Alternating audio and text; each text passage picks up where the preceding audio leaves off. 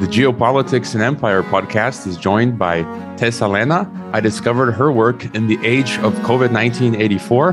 Tessa is a strongly opinionated musician living in New York, a classically trained pianist and singer, born and raised in Moscow. Her websites are Tessa Fights Robots and Tessa Makes Love. Her Substack is amazing. Her commentary on COVID-19 84, very insightful. She often gets featured on Dr. Mercola's website, and she has a great YouTube channel where she interviews interesting people. Thank you for joining me today, Tessa. How is the Great Reset New York edition? Well, first of all, thank you so much for having me as a guest. That's an honor and a pleasure. And I've been following your work, and it's wonderful. And as they say, we're in this together. Indeed, it depends. Who is they, right? And how are we in this together? So yeah, who are they, and what is this, and what the word together really means.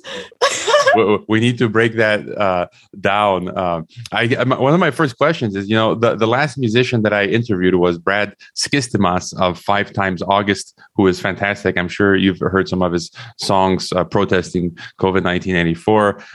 Maybe because you're kind of an eclectic guest, which I mean as a compliment, and your background is not easy to quickly understand, like when I go to your various websites trying to figure out who you are exactly. But maybe if you could just give us a brief introduction of for the audience, who Tessa Lena is, where you come from, and what you do, kind of like your background.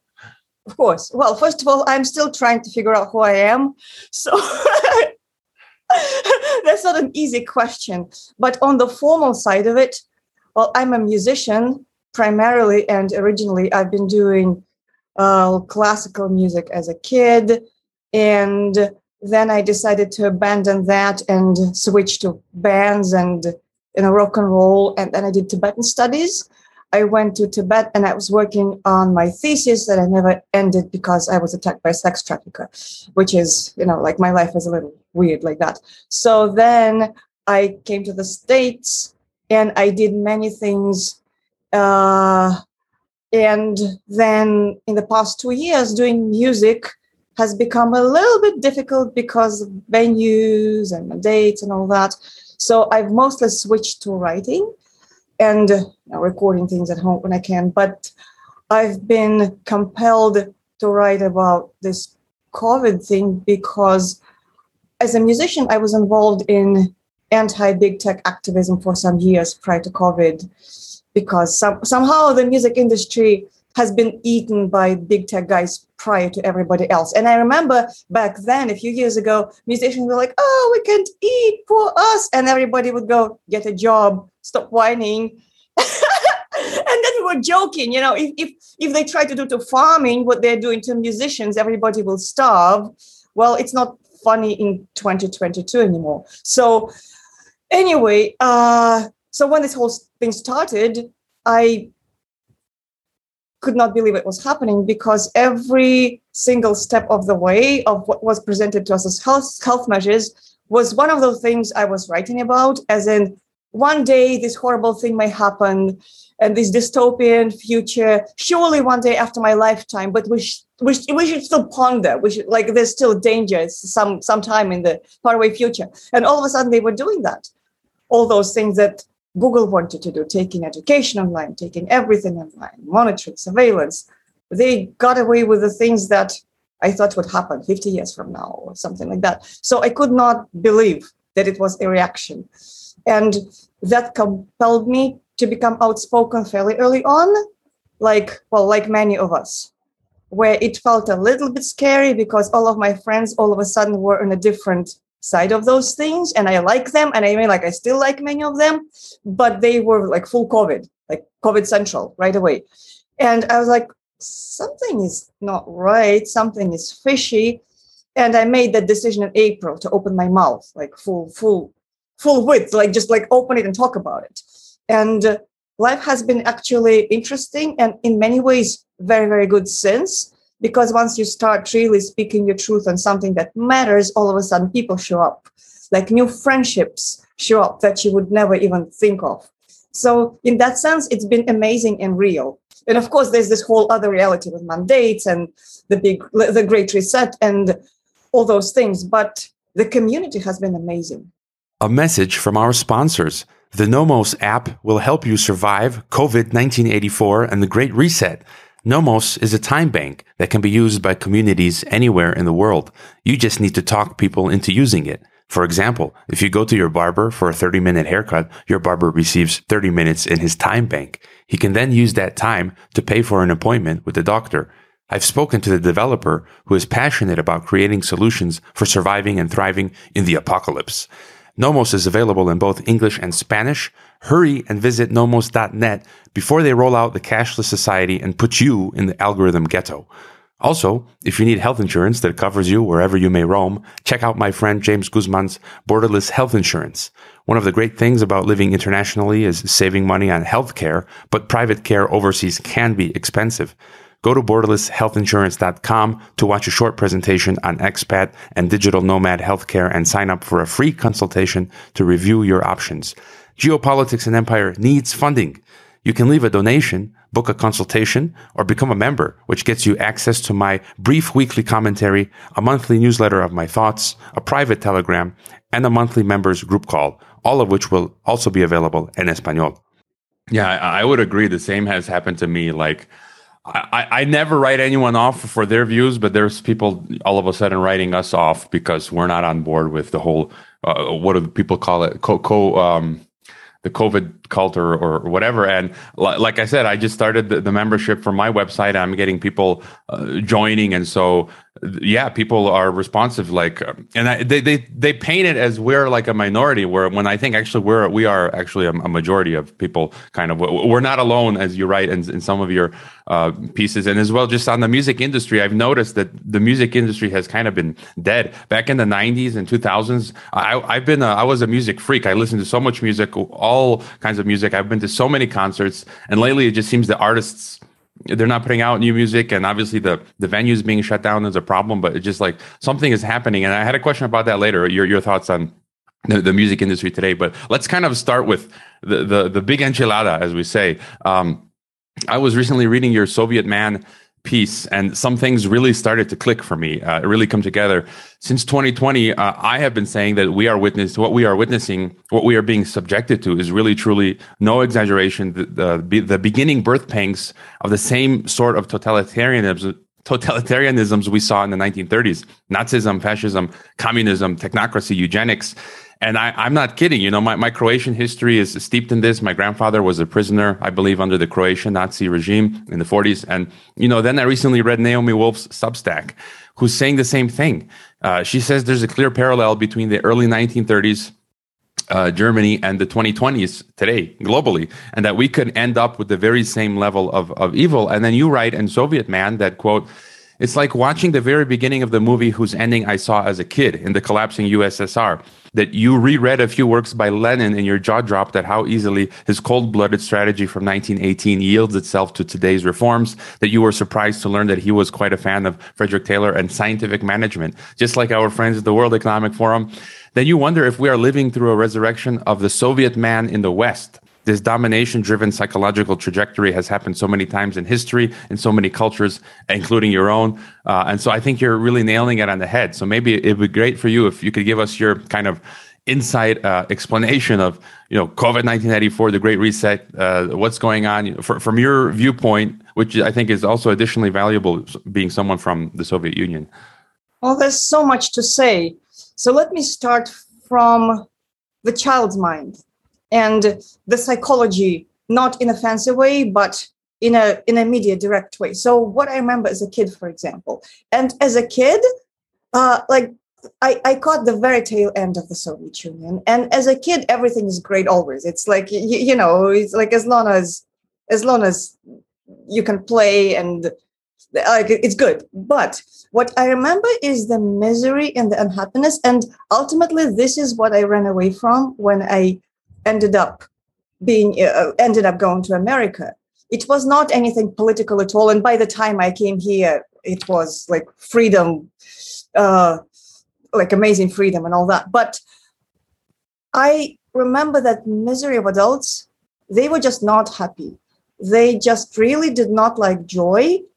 And on some level, and it wasn't an intellectual choice. It wasn't like they intellectually believed that joy is horrible. but everything was just so miserable. And there was this cult of suffering. And by cult, I mean the lives of the adults of the generations prior to mine, they were hard.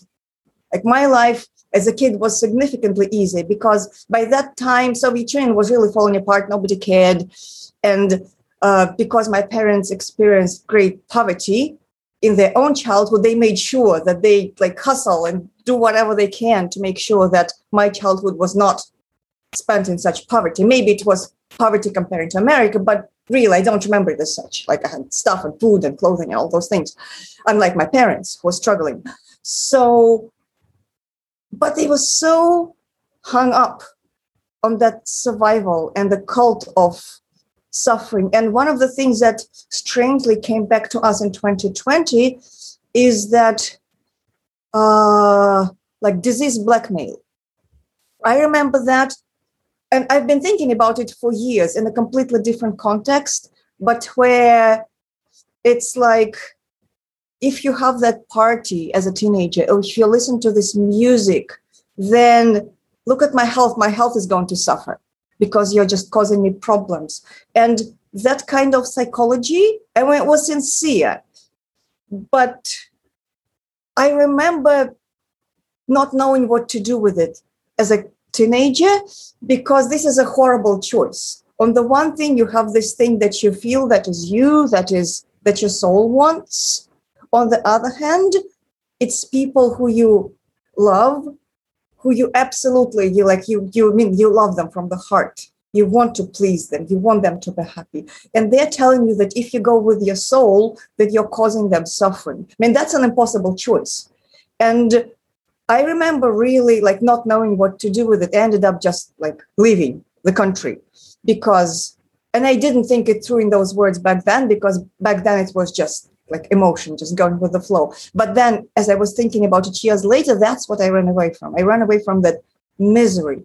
And it was, and then as I started, all of a sudden, as I was growing up, I started discovering the same patterns in myself in some way without consciously desiring them. I was like, wait a second, what's going on? Like I started to unwrap that generational cabbage, just trying to understand what led to what, why I feel what I feel. And I started watching a lot of movies from like the 50s and early, just trying to understand the generations prior in the Soviet Union, how they came to be what they were, and what led to that, and history. And I realized how tragically they were fucked, essentially. And many of them never got an opportunity to even like think it through.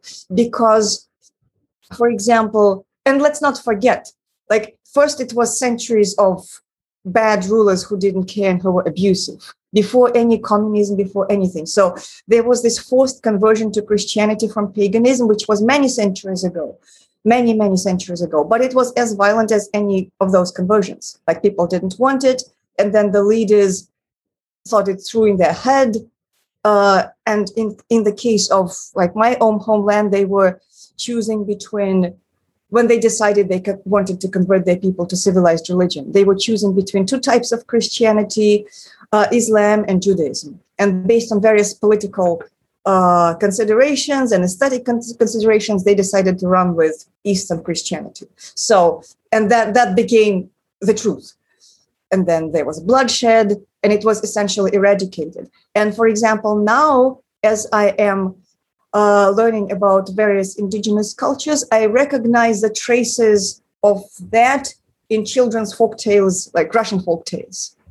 And to me, it is like remembering my own past, going back centuries. And there's this melancholy that is lingering in the culture from centuries before, even before any communism, right? Like, for example, I was, as a teenager, I was hiking, and I am very much like, I grew up as very much a city person, like, you know, with all the arrogance of a city person and all the habits of a city person. But anyway, I went hiking to a like remote village somewhere, like tiny village. And I went with a bunch of my friends who were mostly male because like hiking. So, and then as we were doing our thing, walking around in that like remote area, some of the local drunks in the village literally offered to buy me from my male friends for a bottle of vodka. And it wasn't any, I mean, I laugh about it. It wasn't, I was definitely not traumatized by that incident because like it's funny. But just the culture, it's like people drinking their lives away in those small places because there's no future, like this complete tragic feeling of life. And that's real. I mean, like that's not, it is a stereotype, but it's also real, right? So, and that can probably be rooted 2 centuries before, when something was stolen from people, something meaningful, and then they were told to live by the book. And living by the book is never, like, it rarely makes sense. So from that, then serfdom, then all those things. Then I think that from what I hear, after the serfdom was abolished, which was abolished in 1861 in Russia, and from that point, the village actually developed. And by the time the Bolshevik Revolution happened, actually the peasants were doing fine. Like, you know, it has been more than half a century from the abolition of serfdom, so people kind of spread their wings and started doing fine.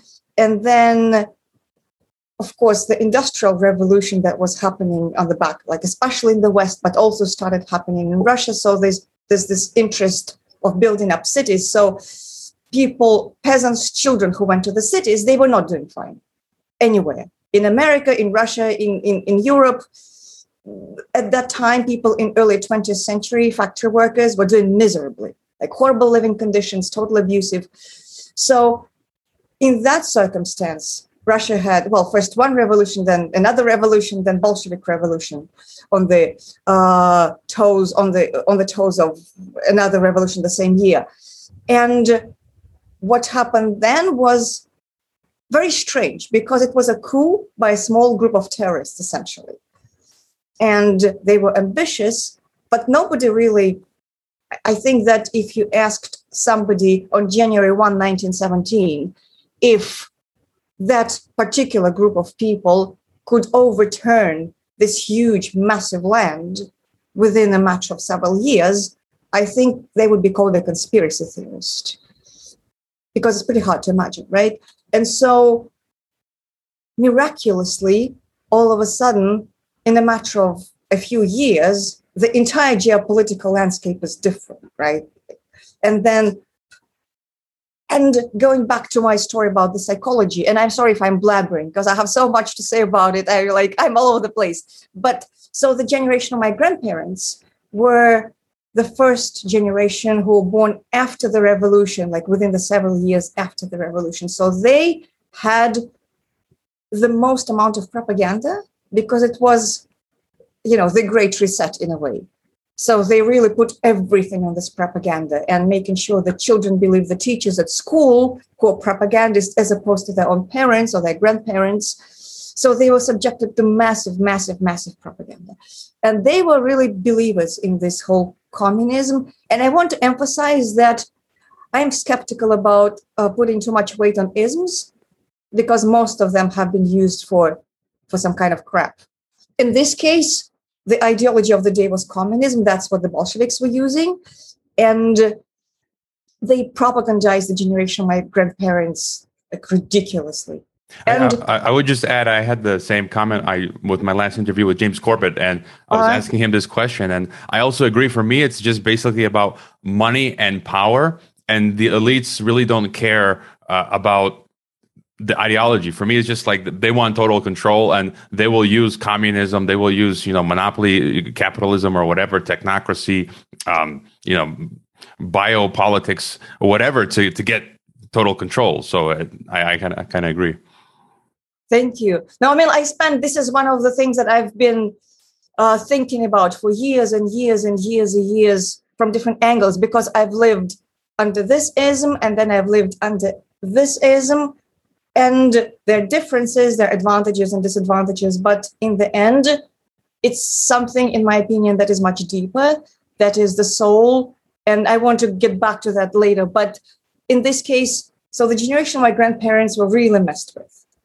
And I remember when they were old and completely betrayed by the state, who put all those ideas into them. They defeated Hitler. They had a hard life. They had a very, very hard life. They had to struggle. They were harsh.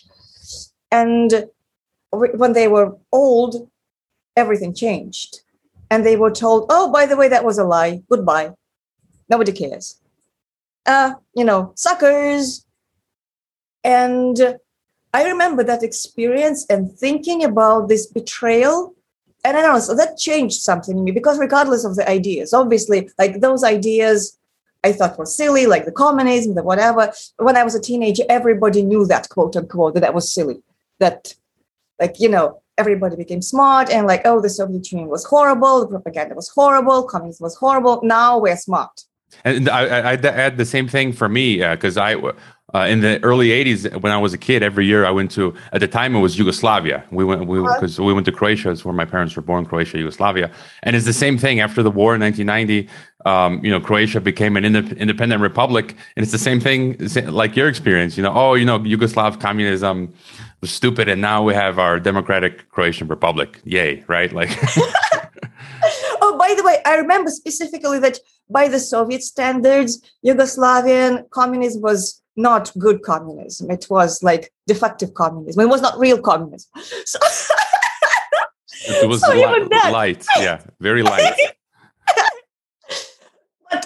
So thinking about the tragedy of people who, like, regardless, their ideology might have been stupid, but they put soul into that. And they suffered for that. And seeing how they were essentially betrayed by the machine, especially given the irony, there was the children of communist leaders who became the oligarchs to a large degree. I mean, there were some exceptions, but it was essentially the dynasty carried on, just under a different ism. So that impacted me. And that is one of the reasons why today, as annoyed as I get by the COVID Central people, as frustrating as it is, which it is without a doubt, I kind of see in them that generation who were stressed out, propagandized, and my grandparents as a generation of people, they were really harsh, because I remember how it was conventional for that generation to talk, oh, we should just shoot him. Or we should, he's a criminal, just shoot him. I mean, applied to today's anti-vaxxers, like that's bad talk. That's not kind.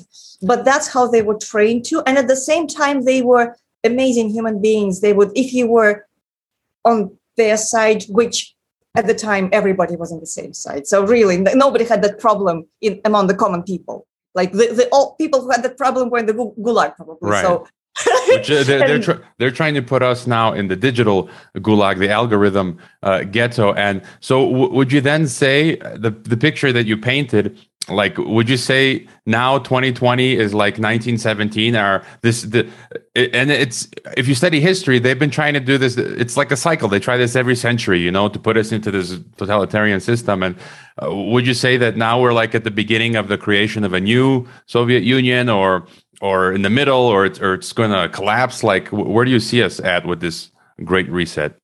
I think they're trying something similar. And going back to your question and that article that I wrote, I was working on something, and one thing led to another. I started rereading Lenin, and I had to study Lenin at school, and then I happily forgot, because at the time it was like nonsense. We just have to study it, pass the test, and forget. So that's what I did. And then I started rereading him now, and I was like, oh my God, he was laying out this cold-minded strategy, completely, frankly, just maniac and like psychotic, where it's let's exterminate all property owners and it's righteous. Let's just kill them all. Let's have no mercy. Let's exterminate them and exterminate them again, and then come back and exterminate them again. I mean, like, it's really like bloodthirsty. But there's this strategy that he is laying out for complete restructuring, and especially that work that I was reading from 1917. That was a famous speech about what the Soviet government should do. And it was a plan for restructuring. And he was also laying out a clever strategy, saying, like, for now, because there are more specialists and experts among the bad people, among those like bourgeois and horrible people who we want to exterminate. And then again, and then again. Nonetheless, right now, they can offer the expertise that we need solely because we tried without them and it kind of sucks because like our people are not trained enough. So for now, let's work with them, wink, wink, for now, and let's learn what they can and then exterminate, exterminate, exterminate. So it's like, and it's called, and granted, it was printed in Pravda, so it's not like he was hiding that strategy, but nonetheless. So, and now I'm thinking, with the mandates kind of ending in some places, I'm thinking, what are they doing? Are they temporarily giving us, which is probably, my honest theory right now, that they're not really planning to give us freedom, quote unquote. It's just a temporary recess, most likely. But when viewed through that strategy by Lenin, it doesn't feel very good.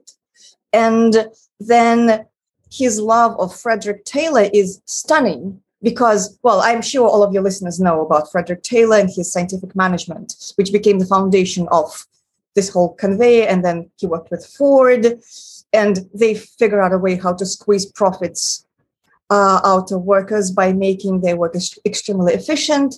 And essentially, they stole creativity out of people. They stole the spark, the way a craftsman would take his time to make something beautiful.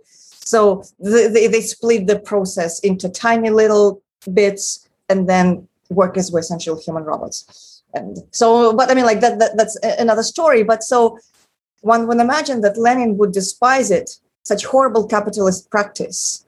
And he started with criticizing it in 1913. Then by 1914, he was already saying, well, it's awful when capitalists do it.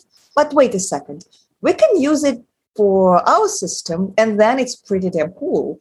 And then he actually put even more emphasis on that, saying we should really study Taylorism everywhere, every factory. This is how we're going to make ourselves efficient. And Taylorism is really like soul denying, which I guess Bolsheviks were as well. So makes sense. But I was surprised that he was such an explicit big fan.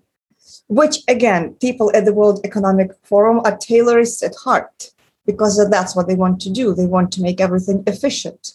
They want even to make our bodies more efficient, wink, wink, by various nanotechnology and such things. So there are definite parallels. I think it might be a disservice to frame it in terms of isms, because if we think about it, I think communism as such is a myth. It's like this carrot attached to a horse that never gets the carrot.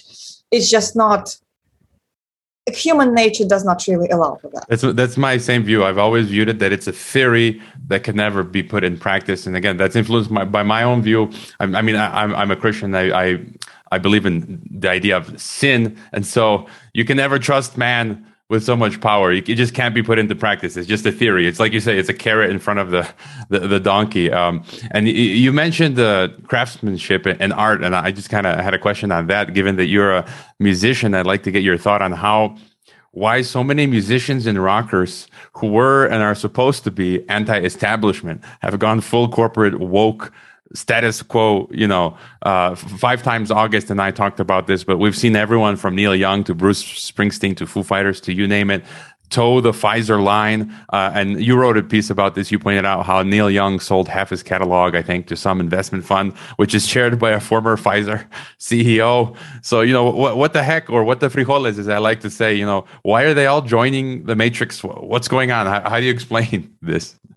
Well, again, so many things to say. Well, Neelan's, that fund, there's a board member who is also on like Pfizer. So we never know whether he's sincere and to which extent Neelan is sincere. Like only he knows which part of it is money, which part of it is his sincere convictions. But in general, it's horrible. I feel like I've been living a lie all my life, because as a kid in Moscow, the idea of those rockers from the West, they were gods. And they were, it's like freedom, America, this romantic idea of like democracy, and probably as a kid you don't use those words. I mean, I wasn't thinking like democracy, but there was something in it that was like good, like soul, freedom.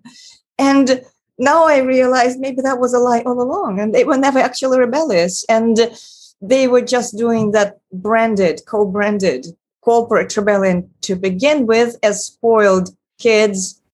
It's like the different kind of rebellion. It's rebellion against the parents or the rules or whatever. And, there are things to say about that. But I think, I don't know. It's so interesting because the music industry, it seems like most of my friends who were involved in that same anti-big tech activism as and I mean, I love them dearly to this day. I mean, I don't have to agree on everything with people in order to like them. But nonetheless, it seems like they are on a very weird, they're like COVID Central. They really, really embraced it. And the masks and all this. So what drives them? I think some of them, I know they're sincere. They are sincere, and some of them, I know for sure, are not cowards. They've been brave in the past on different issues. They were just really stressed out. What is happening? I think that the propagandists have put so much pressure on scaring people with all, like 24/7, especially in New York, where I am. Like death, death, death, death, death, like, like people dying, people dying, people dying, people dying. And I think that perhaps people who were born here, they were always a little privileged.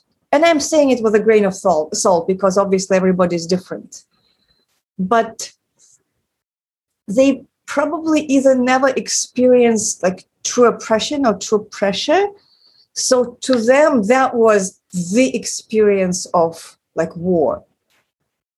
And because the people who designed the fear campaign, and that is regardless of, like what COVID is or is not, like I personally think I had it in 2020, and it was not pleasant at all. It was actually pretty intense. So, and I know people who have died, most likely because they were medically mismanaged. So, but I mean, like that's another tragedy. But the way it was handled in the media is that we're at war with this invisible enemy, with the virus, and probably Americans don't have a habit of mistrusting their government to the same extent that people in the Eastern Bloc do. So it was unthinkable for them to assume that the entire government would just lie to them. Although it's funny because the vaccines in America were developed under Trump, which one would imagine a person on the left should not trust for that reason alone, and yet. So it's really fancy, but I thought about it a lot. I think really a spell was put on people, and they stopped thinking.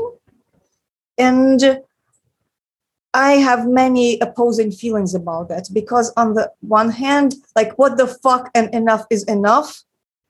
On the other hand, I've been in denial about things before in the past.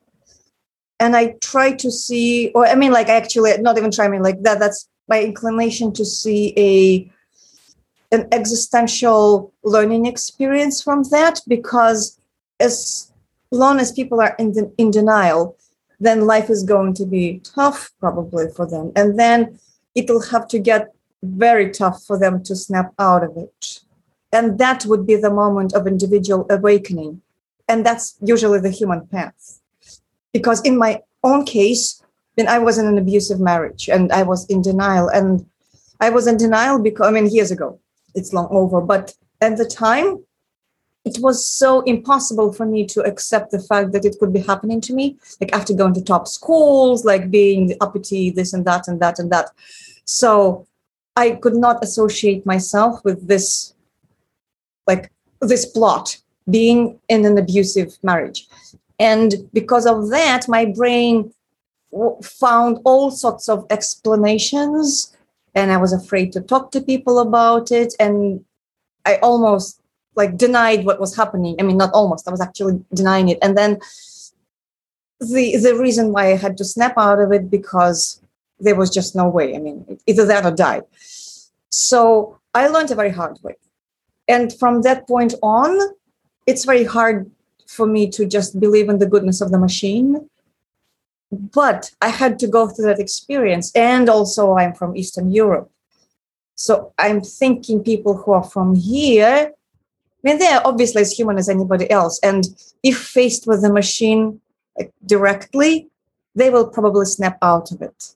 I've talked about this before on this podcast. It's some of what you talk about is like Stockholm syndrome, and as well, it's like I'm here in Mexico, and people in the Americas in generally, like United States, Mexico, they haven't for a long time faced this beast of evil like we Europeans have, right? Russians and Croatians and Germans and others, and we know. Like I interviewed that the Canadian Polish pastor Arthur Pawlowski, and he's been shouting for 15 years, saying.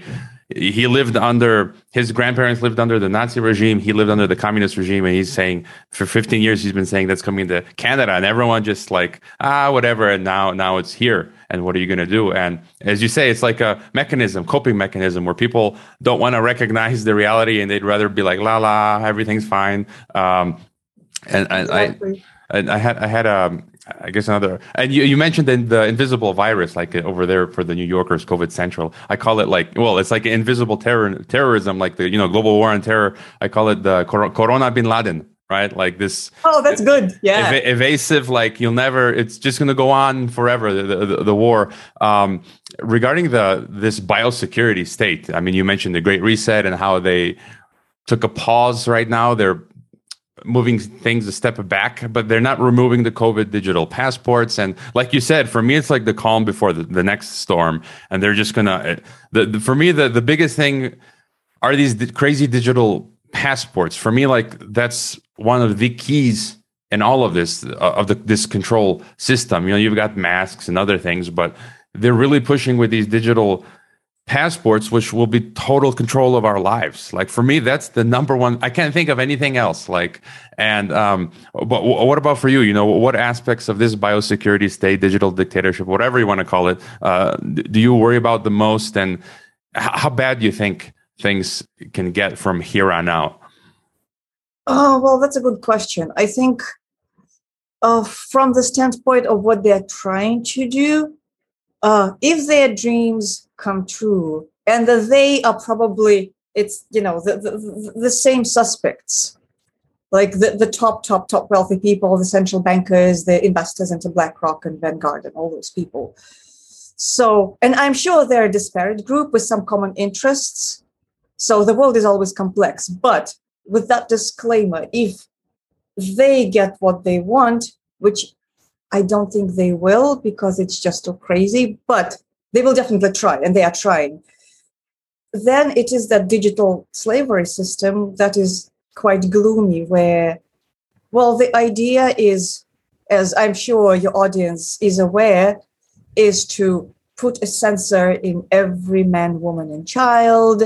And of course, it's for our health. They're just going in to monitor sugar in our blood and our heart rate and report to the mothership like when we need some help.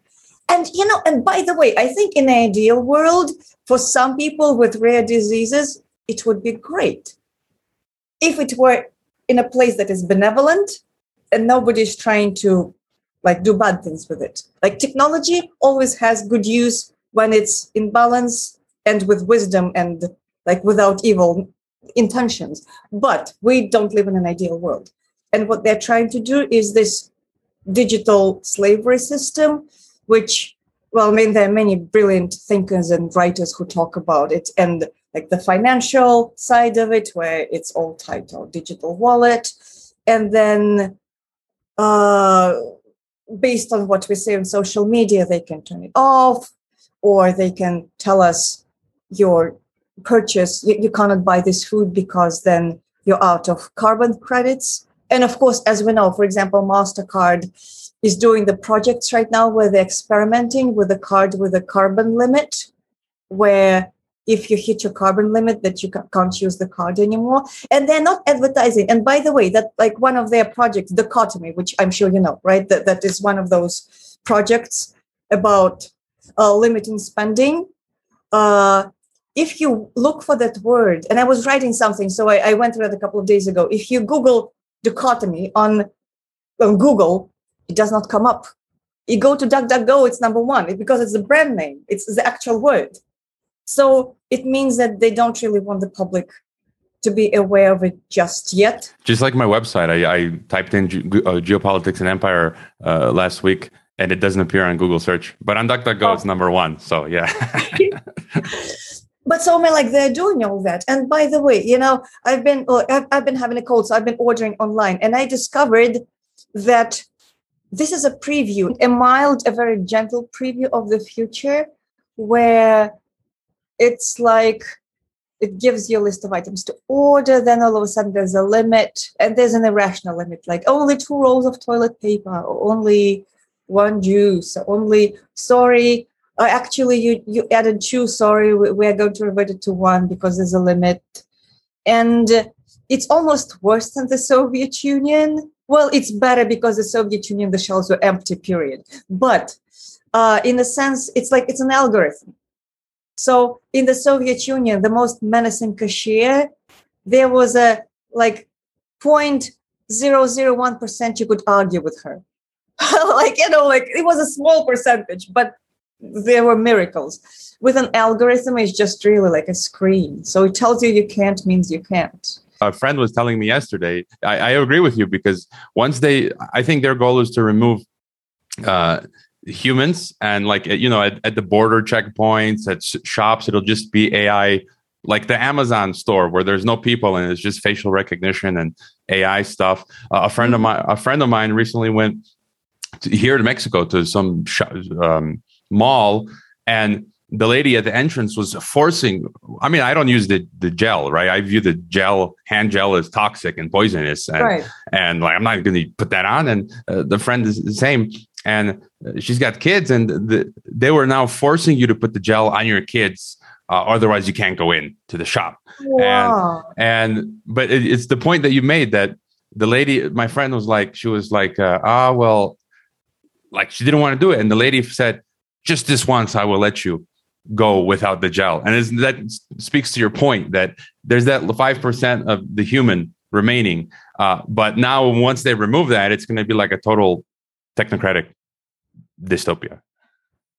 Yeah, and it comes from it. Actually, you know what I was thinking, and I'm going to talk about it now before I actually write about it. That was my article in the making. But so in the mind of a technocrat, the anxiety that drives it, like occasionally I even catch it in myself in petty things, and it gives me great insight.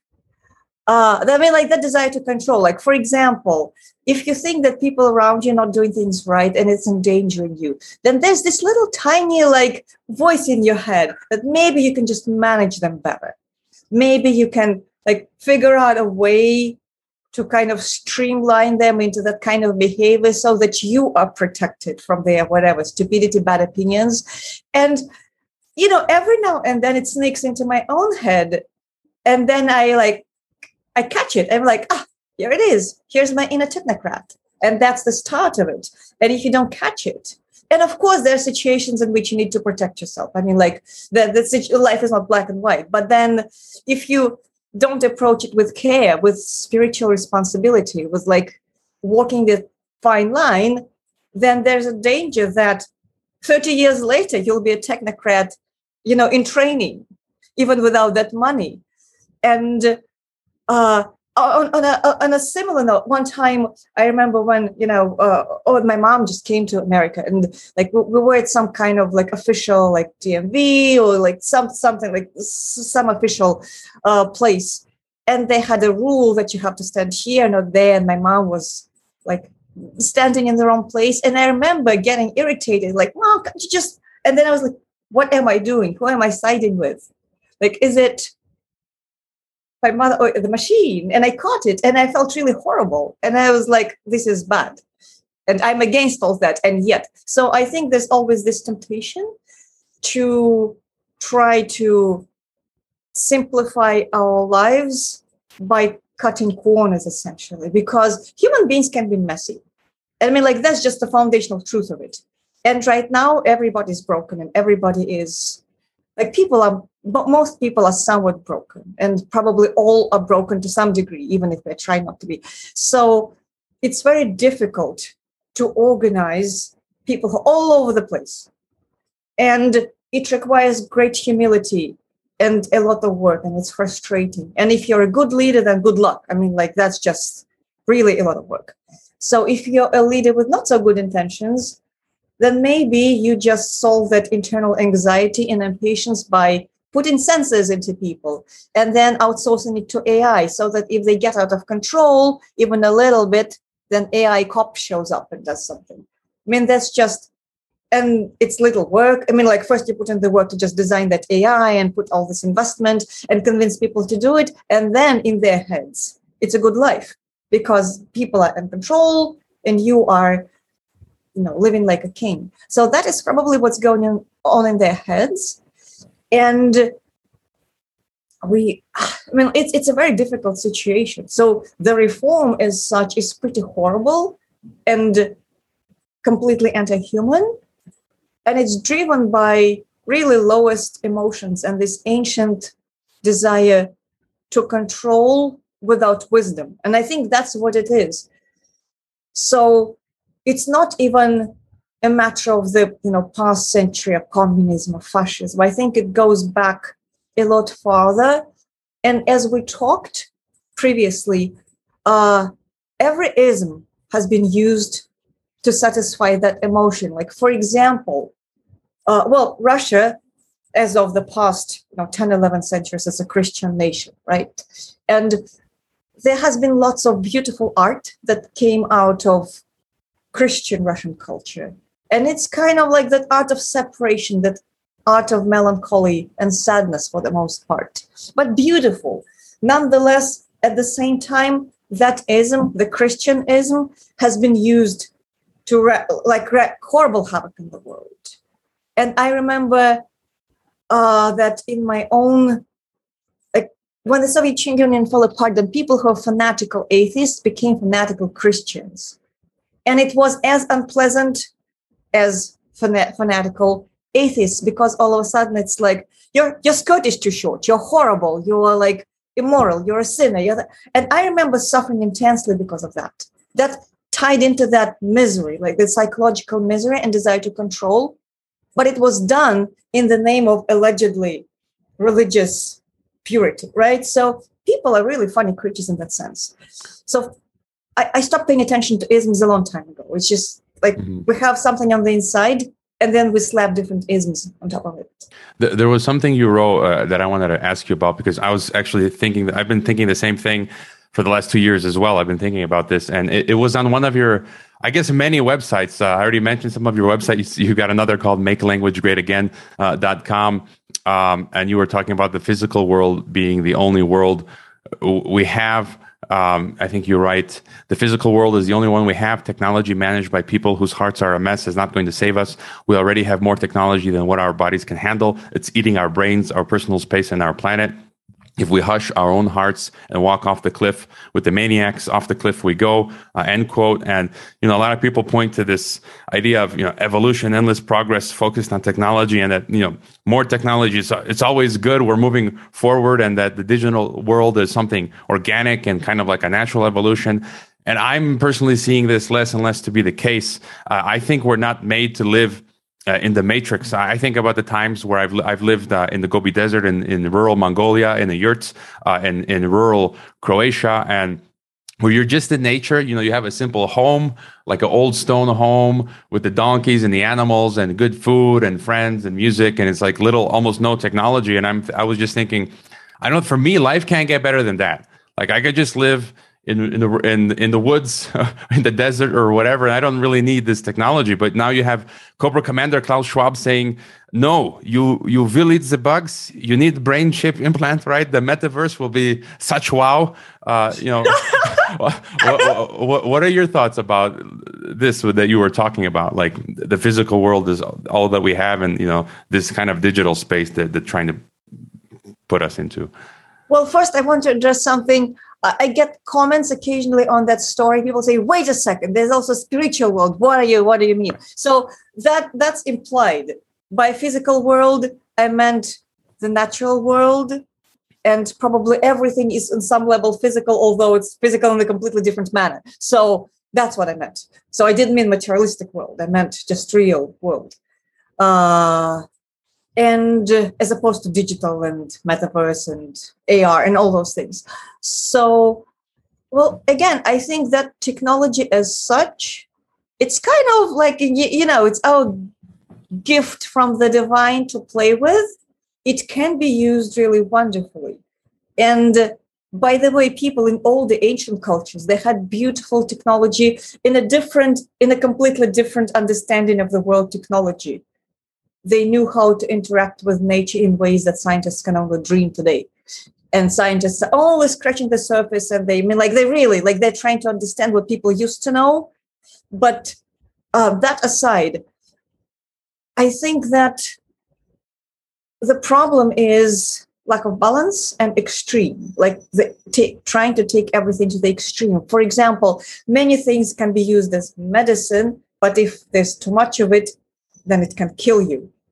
Similarly, if there is wisdom, then probably even genetic engineering in 200 years, when the scientists actually know what they're doing, maybe it can help 100 people of this world who really need it. And I would be all for it. However, when it's like we only figured out how to do it maybe, and then we are going to apply it to the entire universe to try to make a buck. I mean, that's wrong. And it's even wrong when there's no bad intention, when it's pure for briefs. I mean, that's still wrong. For example, taking it back to the Soviet Union, which is very reminiscent of today, actually, in the West. So when city-educated folks would come to the village and explain to the peasants how to farm correctly, and if the farmers were skeptical about it, then they were obviously backwards and they needed re-education of some sort. It reminds me of something. This is how they're trying to do it today. And then, of course, years and decades passed by, and they were like, oops, sorry, we kind of we didn't think it through, and now all those pesticides, they're killing us, sorry. But let's do genetic engineering. So and all these people from the urban area, that they don't know how to farm, so they're telling you how to do it when you're the one actually doing it better. I guess one of my last questions, in the interest of time, what do we do? What would you consider effective means of resistance? I also think much about. I'm more pessimistic. I'm like, how do you prepare for living under such a regime? Because there's a lot of people who are more optimistic and they have more hopium. I kind of view that the next decades we'll be living more and more under this strict regime, and so I'm just thinking of ways to brace for impact and how to survive. So, what are your thoughts on resisting? What do we do? Thoughts on surviving under such a regime? Well, my thoughts are mostly existential and philosophical, because that game started centuries ago. And I really like the work of Stephen Newcomb, who writes about the system of domination. I think his linguistic framework is probably one of the best to explain it. And he's Native American. And so his view of the Great Reset of today is from the standpoint of the Great Reset of the past, that the original people of the Americas had to live through. And so it's kind of this beast of domination that takes upon different belief systems, different isms. In that case, it was officially a Christian domination, because that's how it was worded. That was their terminology. And so Christianity was used as an excuse to come and kill and murder and rob and steal and enslave. That was, again, just a way of people to channel whatever they had on the inside. But that's almost like a ghost of domination that gets into people and makes them do really strange things. And by the way, I do think that in a way, when Europeans went all over the place, creating a lot of suffering, I suspect maybe they were looking to remember something that was lost in Europe by that time. But because they really didn't know how and they were so broken, it's sometimes on a human level, somebody, like say a kid who is very enthusiastic, he really wants to be friends with you, and he's completely fucked up, but he really wants to be friends with you. And so like if you don't give him that friendship, he's going to like, be trouble. I think it's almost that, but on a much more broad scale. So I think that will only end this cycle when the majority of people go through something internally, and maybe things have to get worse before they get better. I always hope not, but I think we're in an existential place that is like millions years old. Like we have no idea what's going to happen. We can pray, we can be brave, we can obviously make practical choices that make sense for each of us. Like whether it's moving from a city and trying to get farmland or people, I think all of that makes sense. Probably being closer to the land is the best idea. But here I'm in New York because I have things here. So it's not easy for everybody. But I do think that staying with your soul and praying in whatever way, people have different beliefs and different ways to go about it. So whatever it is, whether it's a particular religion, a genuine spirituality, but as long as it's sincere, not bullshit, but like sincere from the heart. That's probably the guidance. I cannot think of anything else. It's tough times. And that Stephen that you mentioned, was that someone that you interviewed on your YouTube channel? I interviewed him. He's a brilliant scholar. He's spent decades studying the system of domination, and he wrote about it.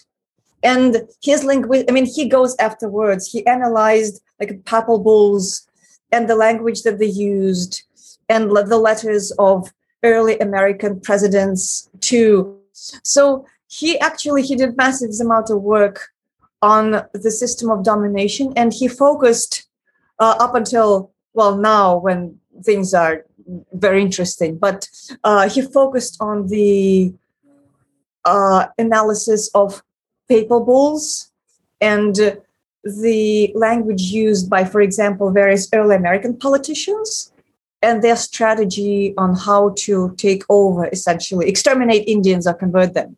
And those letters, interestingly, sound much like Lenin's strategy.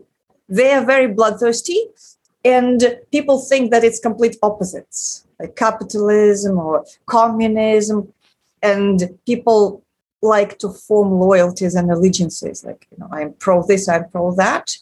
And I think it's noble when people put their soul into something, like with love. But if you analyze it, what people were doing, so they're very, very similar, because it's essentially a military strategy, how to take over the enemy, whoever you declare the enemy.